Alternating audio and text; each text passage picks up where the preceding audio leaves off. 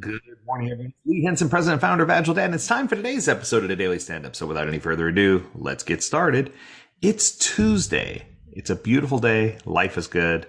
And today I want to talk a little bit about a question that's been on the mind of a few people who've emailed me, things that are related to team working agreements. Now, in many of my trainings, I discuss that the team working agreement is important. I talk about making certain that you have a working agreement between the teams that are working on the product and the stakeholders, as well as between the team and the people who are going to be responsible for seeing the team gets things done.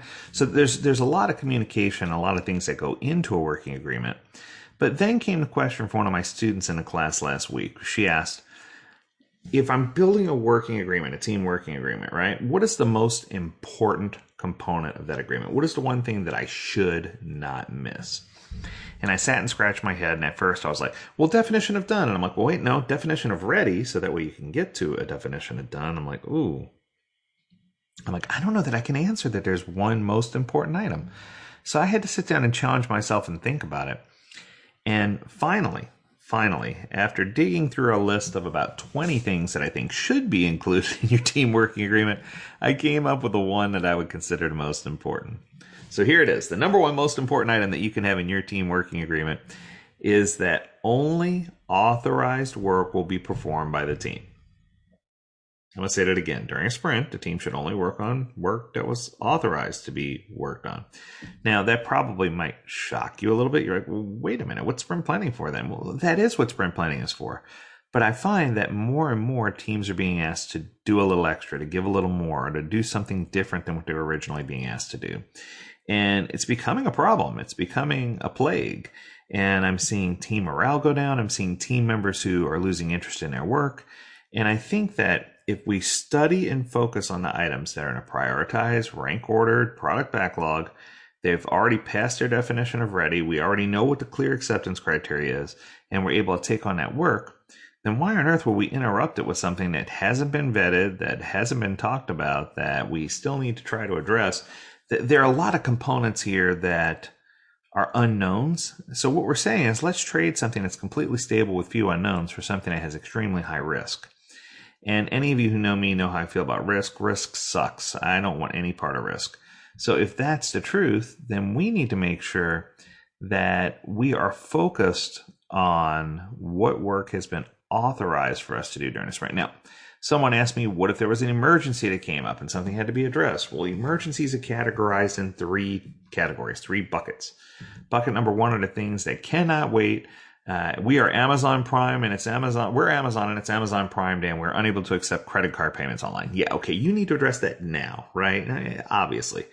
But if you're talking about something where someone is unable to complete a $10 transaction and they're out in the boonies and they're using a weird card or whatever, they have these things that are one-offs that you're just like, yeah, okay, I get it, but it would cost me more to investigate and figure it out than it would to solve the problem. But I think the one in the middle is the one that's the most concerning. It's when you know you have to address something and you let it interrupt the sprint when maybe it didn't need to. Because most of those should be queued up as a first item for next sprint. But I found on several occasions where teams don't do that. And instead, they try to find a way to work through, or they try to find a way to make right. And it's just so puzzling to me and so fascinating to me how easily people can allow for sprints to be interrupted, how easily they allow for the working agreement not to be in place, and how easily they are persuaded to go against what they originally agreed to do as a team. So I think it's important that we understand that the product backlog is fluid and should be, right? But the sprint backlog should be locked in for that sprint. So if something really does need to go into a sprint, many times what I'll do is I'll take an item that hasn't been worked on and I'll pull it from the sprint, thereby allowing the team to finish that sprint early. At the conclusion, the early conclusion of finishing the sprint, when a team comes to me and says, hey, we have some extra bandwidth, what would you like for us to address? I can always point them to the backlog where the top item is the next item that I really want them to address, the new item that came in. However, it's not part of their original sprint accountability. So that way you're not holding the team responsible or accountable for something that they never did agree to in the first place.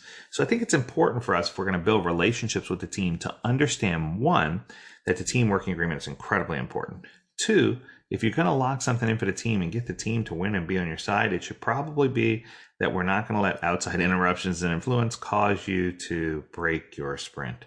And I think that if you can do the authorized work only piece, that's going to help you a lot. It's going to help you along. It's going to help you with your agreements, and it's going to help you be more productive. And it's also going to help enforce WIP limits because the team knows that you're taking it seriously and that you're only going to ask them to work on things that are listed in the current sprint. So there you have it. A simple one today. I hope you're having an amazing week. I hope things keep pushing in the right direction. Tune in tomorrow where Sarah will finish up the 4s for us and talk about the Scrum value of, drum roll, well, she covered focus, openness, respect, commitment, and the next one is extreme courage. She's going to talk to you about courage and talk to you about what it means to be courageous. I'm excited. I'm excited to see what she's got to say. Until tomorrow, we encourage you to stay healthy, stay well, and stay agile, my friends. Until next time, do take care.